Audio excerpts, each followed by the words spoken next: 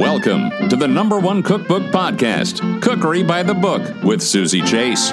She's just a home cook in New York City, sitting at her dining room table, talking to cookbook authors. Hi, my name's Caroline Eden. I'm the author of Black Sea and Red Sands, which is my new book, Red Sands, Reportage and Recipes Through Central Asia from Hinterland to Heartland.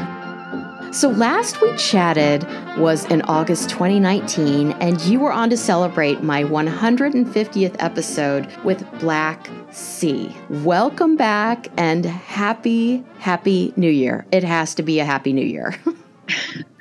Thanks very much for having me back on, Susie, and really nice to be here. So how does the landscape shape the food in Central Asia? It's a good question. Central Asia is a vast swathe of the middle of Asia, the heartland of Asia. And I concentrate on 4 of the 5 countries of Central Asia in this book: Kazakhstan, Kyrgyzstan, Uzbekistan, and Tajikistan. Put most simply, there are 2 groups traditionally, historically, within Central Asia: the nomads and the settled people of towns and cities which are scattered along the Silk Road. The nomads were very dependent on what they had to hand out on the steppe. That was meat, horse meat generally, and sheep, mutton, and the milk that their animals produced. So meat and milk, very, very basic diet. And the people in the settled places, more in Uzbekistan, Tajikistan, and parts of Turkmenistan, which I don't feature in the book, had access to far greater produce that was coming in from east to west, from west to east, and access to orchards, big irrigation systems leading in from the rivers, very good nut and fruit forests, and access to meat and some fish as well in the rivers. So that's really how it's split. It's between the settled people in the towns and villages and the people who were out with their livestock out in the steppe. So that's what I was going to ask you. Why isn't Turkmenistan in this book? I really struggle with whether to include Turkmenistan or not, because it's a fascinating country on the Caspian Sea. A lot of great, interesting historical stories which I could have pulled out from the country. However, it's run by a dictator at the moment, and reporting there freely is really problematic. So you can go, and I could have gone, but outside of the city, the capital city, Ashgabat, I would have been given a guide and would have been quite restricted to how I could travel and talk to people. And that's not really how I like to travel when I'm researching these books. I like to go slowly and speak to people freely and respectfully and sort of take my time. And I felt if I went, it would be slightly controlled. So I chose not to go at this time. So Red Sands consist of 2 main parts, spring and autumn.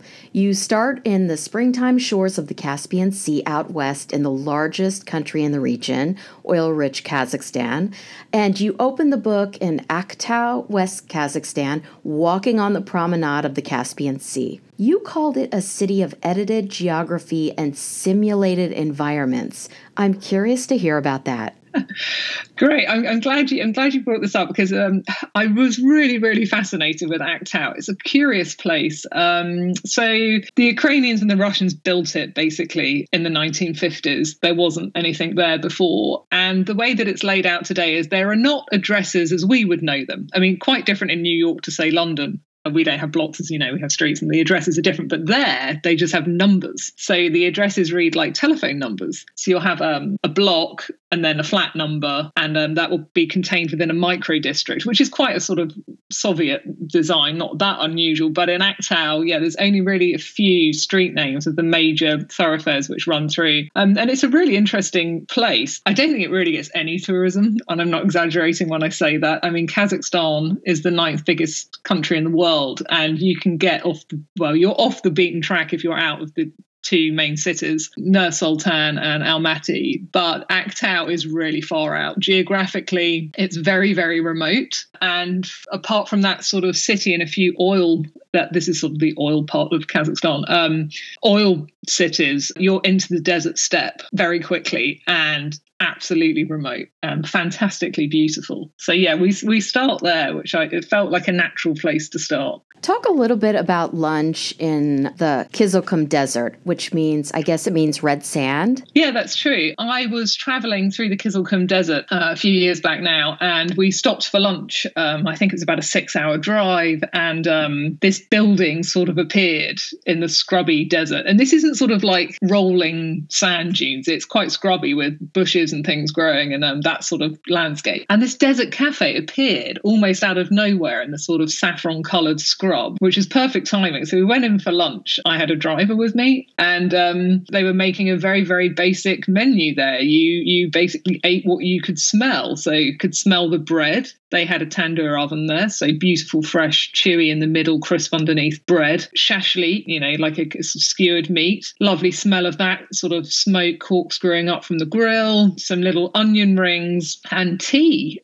So I sat and I had this lunch, and it just struck me how entirely suited it was to its remote surroundings, this lunch. And I'd never sort of eaten anywhere that was so simple yet so harmoniously in tune with its really quite extreme environment. And that kind of sums up Central Asia when you get out of the cities. The food is pretty simple and authentic in the sense that it's not really changed for a very long time. And I just had a bit of a moment, really, and I thought this is quite remarkable. And I also quartered a watermelon, which I talk about in the book as well, and shared that round with some men that were sat at the tapcham, which is the sort of raised tea bed you tend to sit on in Central Asia. And yeah, I had a moment in this cafe of thinking this could be quite an interesting spot for a book, to use the desert as the heart and then sort of travel on way beyond the sandy borders of the Kizilkum Desert. It's not huge, and it just sort of spans Kazakhstan a little bit and Uzbekistan quite a lot. So yeah, to use that as a focus and then to travel way beyond, obviously using food again as a theme of recipes to express the journey. In Red Sands, you talk about how you have to stop and you have to digest. And I was wondering, there's so much glorious granular detail in this book.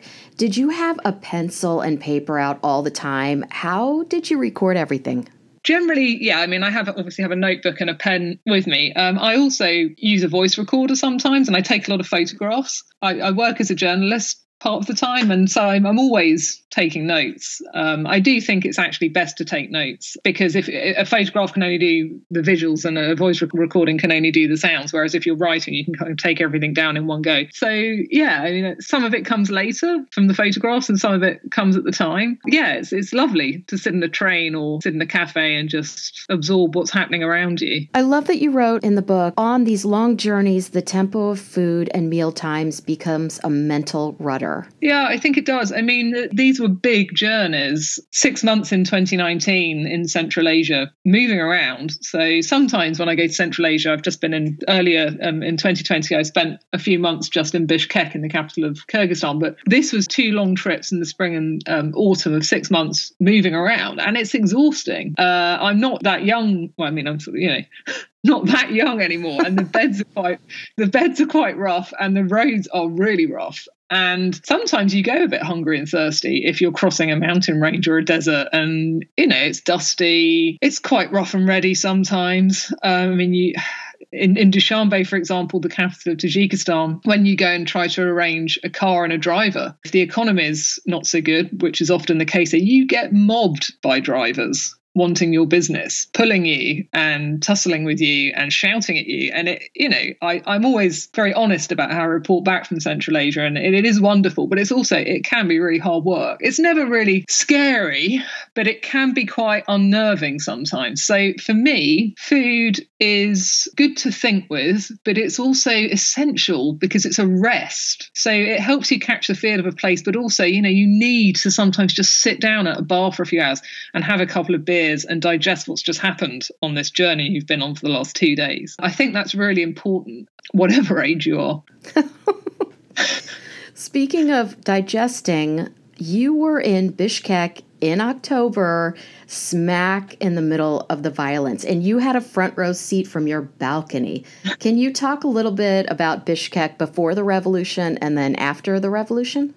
Yikes. Okay, so this isn't in the book. This was this year, and I was in Bishkek for a while with a Russian tutor. My Russian is still not anywhere near where it should be. And I've got a great Russian teacher in Bishkek. And I was there doing some reporting as well and meeting up with some colleagues and stuff. And there were elections scheduled. No one really predicted very much was going to happen. My husband's a news journalist, and I know some of the other news journalists in the region, and no one was really talking this up to be a thing. And I was there in an apartment by myself on one of the main squares. Yeah, it hugely kicked off. I mean, Bishkek has had 2 previous uprising/revolutions in the last 15 years. This is the 3rd one. And the previous 2 had been extremely violent with a lot of loss of life. And I had a whole night glued to the balcony, apart from when the gunfire was really close and I thought the windows might get blown in, watching the sky light up with explosions, listening to water cannons, grenades, constant firing. I didn't know what they were firing, the police. I was terrified it was live rounds. Turns out it was not rubber bullets, but sort of pellets, which are very dangerous, and a complete night of carnage. So, and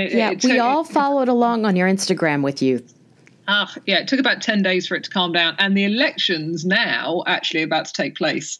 So we'll see what happens. But all the main parliamentary buildings were stormed. The president fled. I mean, it was complete chaos. It was really interesting, obviously. I did some news reporting for the BBC and stuff. But it was quite scary at times. I was terrified people might just try and break into the apartment block to get away from whoever they were running from. I mean, these are good, solid Soviet-built apartments. You would have a job to do. You know, I was by myself in a city where I sort of vaguely knew 2 people, my teacher and the ex-British ambassador. So it was quite scary, yeah. Oh, man.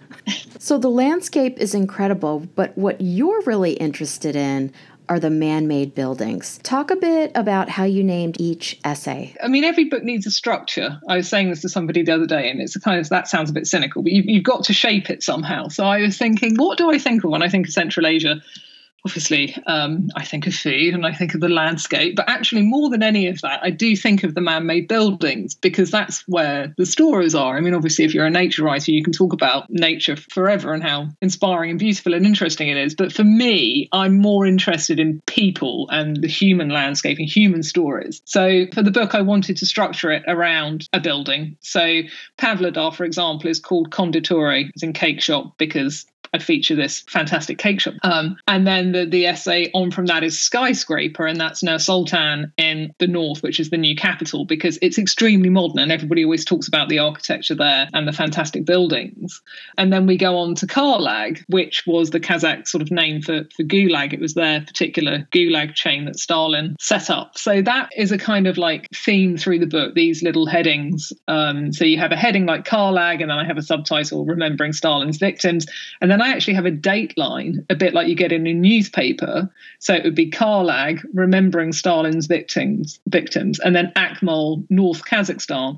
And the reason I did that was because I am aware that I'm taking people to places which are quite unfamiliar still. And I wanted that dateline there just to immediately place people, because there's only so much detail we could put on the map at the front of the book. The map is more primitive than I would have liked, but it just gets very, very tight, very messy if you start putting, all these little place names in and you can't really work out where one country starts and another one ends. Because the essays can kind of stand alone as well. You don't have to read the book. I mean, ideally read the book from start to finish, but you could read a single essay and know where you are in the world and what basically the theme is going to be. So you've been writing about Central Asia for over a decade now. How has the cuisine changed? It's changed and it's not changed. So what I loved in Bishkek this time last year in 2020, when I was there for a few months, was quite how brilliant it is that you can get a bowl of ramen there now and very good sushi. This was not possible 5 years ago. I dare to say. Actually, the sushi restaurant's been there 6 years. But yeah, like sort of 5, 6 to 10 years ago, it would be shashlik and plov and samsa and quite limited menus in the cafes and restaurants. And now most of the big cities in Central Asia have good coffee shops. You can get a decent latte. And this all sounds very kind of like, whimsical and unnecessary. But again, if you've been traveling for a really long time, as an outsider, you might fancy some sushi, and there's nothing wrong with that. And of course, local people want this food, of course. Many people travel outside of Central Asia now more and more. And many people go to Russia, also to Turkey. And so the more the region opens up and the more young people, travel and come back with ideas and stuff, it's sort of really changing. But still in people's homes, especially outside the big cities, it's quite traditional. I was surprised to discover your favorite Central Asian dish is lagman and not plof. It is my favourite dish, and I ate loads of it in Bishkek last year. It's just really delicious. I mean, I love noodles, and lagman is basically a noodle dish, and it's Uyghur, the Turkic people living in Xinjiang in China. So it is a Central Asian dish because those people are Central Asian ethnically, and it's a sort of mild stew of meat and vegetables. Normally the noodles are hand-pulled. It gives it a sort of thickness and a slightly sort of rustic feel, and it's just really delicious. It's pretty straightforward. Yeah, mild stew of meat and vegetables on top of the noodles, often with celery, which I particularly like, and often with red bell peppers, some chives on the top, maybe some sesame seeds. Quite filling, but basically it's lamb and those noodles and vegetables. It's really, really nice. I love it. Can you describe plof? I can. Plov, I mean, I've talked about plov so much over the years, and it's wonderful, the different variations that you have of it. Unlike lagman, it is quite varied. So plov, there are variations of plov. Sometimes you'll have it with quail's eggs on the top of this rice dish, which is cooked in layers. Sometimes you might have it with barberries or quince if it's the season. But always plov is cooked with carrots and onions and rice, cooked in layers with a lot of oil. And what makes a good plov normally is the cook who makes it, first of all. It's a slow dish. It's very calorific. And then perhaps the setting where you're eating it. And more recently, I discovered actually very good garlic makes a difference. So in Osh, in Kyrgyzstan, which is a city which is half Kyrgyz, half Uzbek, there's a man called Imenjon who I always stay with, and his plov is my favourite plov. And the reason I love Imenjon's plov is because he puts into his plov whole peeled garlic cloves, which are scattered through the rice. And then as you eat the plov, you mash it through with the back of your fork. And then along with the strong cumin seeds, which are very well toasted, and very fresh carrots and onion, and plump raisins with this rice, you eat this very filling, slightly oily, delicious, really Moorish plov. And the other beautiful thing about Imenjon's plov is the type of the rice, which is quite important for plov. If I'm making a plov here at home in the UK, I just use basmati rice. There is no point trying to mess about with short grain rice because it's too sticky and grains don't separate properly and it becomes a bit of a mess. But if I'm cooking a plov in Central Asia, or if I'm eating somebody else's plov, they're probably going to use something like Uzgen rice, which is the rice that Imenjon uses, and it's short and fat and reddish and very flavoursome. So it's the quality, like so many things, the quality of the local ingredients. And Imenjon is particularly good because he cooked it for 2 decades at the base camp of Pete Lenin for the Soviet mountaineers. So he's extremely experienced and a wonderful person and a wonderful cook.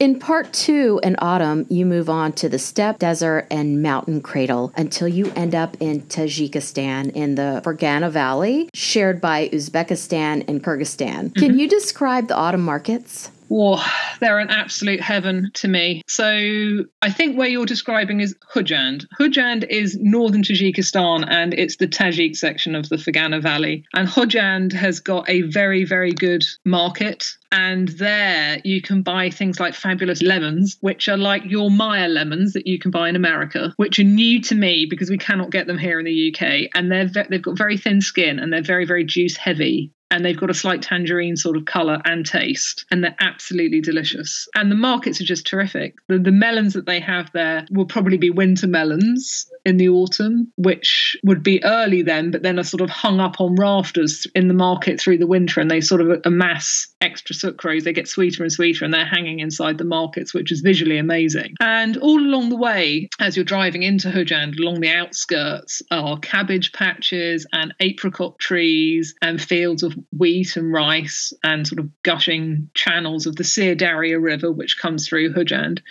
And it's just very, very fertile, the Fergana Valley. Lots of tributaries of water feeding this region. It's very, very rich. A lot of cotton fields as well. But wonderful, Khojand. It's very Uzbek as a city. When the Soviet Union was created, there were lots of strange borders and pockets of different groups of people ended up outside of their sort of traditional ethnic groups. So Khojand, while it's in Tajikistan, is quite Uzbek. But yeah, really, really interesting. I enjoyed it again very much, and not a place that gets any tourism, really. People go there a bit because Alexander the Great ended his advance within this region there, and there's a very good regional museum which explains the military leader's life and the time that he was there, and end the journey there slightly pretentiously because that was where he ended. So I stand on the banks of Darya and say, I've now got enough, because this is where Alexander the Great had also had enough. And so we end in Khojand.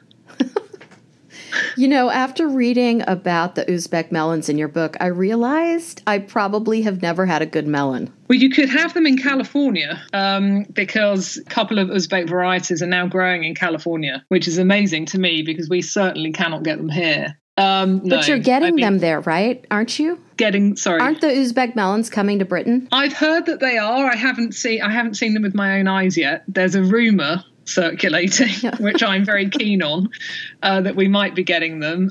It will probably become even more difficult now we've left the European Union. Germany, which has a relatively big Russian population, and Russians appreciate Uzbek melons. I've heard you can get them in markets in Berlin, you can get them in Istanbul. But yeah, I mean, you really want to eat them in Uzbekistan because they are unlike any other type of melon. There's a huge number of over 100 different varieties, but extremely sweet.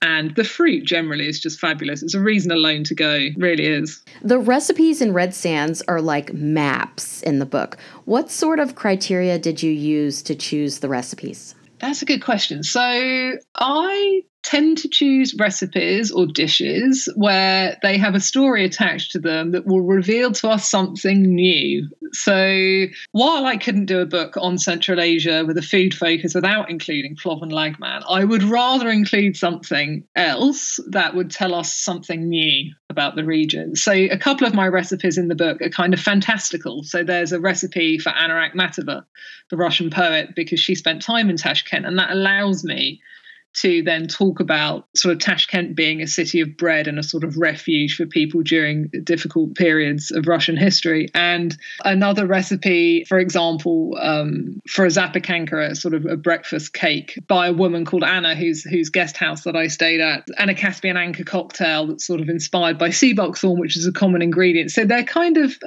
they should tell a story in order to be included and reveal to us something new. Because while Central Asia is still relatively underexplored for its culinary delights, I wouldn't say it was completely fresh territory at all. There are quite a lot of books in Russian on Central Asian food, and other books have been written. So yeah, I think you have to push the boundaries a bit and do something different. Otherwise, you're just repeating. So what I love about your writing is you take us along your adventures here and there, and you sprinkle in some old stories or writings that pertain to your experience. Like in Pavlodar, for example, you wrote the British copper miner John Wardell had to cross the river, and the voyage took him 7 hours. Like, for me as the reader, that makes me want to delve deeper into what you're writing about. Great. Well, that's certainly the idea. John Wardell was an incredible character. He travelled to the region, I think, was it in 1916, roundabout, and he went to mine copper for the Tsar. He was an Englishman, and he travelled and makes my journey look very easy. He was very, very, very interested in what he found there and wrote beautifully about the seasons and the natural world. I like to bring in one or two travellers from the past to try and show what travel was like then and what it's like now, and how some of it's actually stayed the same. So yeah, John Wardell, I think he crossed all of his belongings in the early summer, that river, the Irtysh, and when I'm there, the ice floes are just detaching, and it just sort of shows you a different scene. I think when he crosses it, he talks about it being 10 miles wide or something like that, which it was nowhere near that when we were there. Yeah, so the river changes, and yeah, John Wardell's very interesting. His book's beautiful. I recommend it. I'm going to have to read that. You know, from Black Sea, I read Sitwell's Romanian Journey because you brought it up in Black Sea. I remember you said you read that, which is fantastic. So good. Yeah. It's get forgotten. It's a real shame. So many books are published every year, and some of these old travel books just sort of fall off the map, and nice to bring them back. Now to my segment called Last Night's Dinner, where I ask you what you had last night for dinner.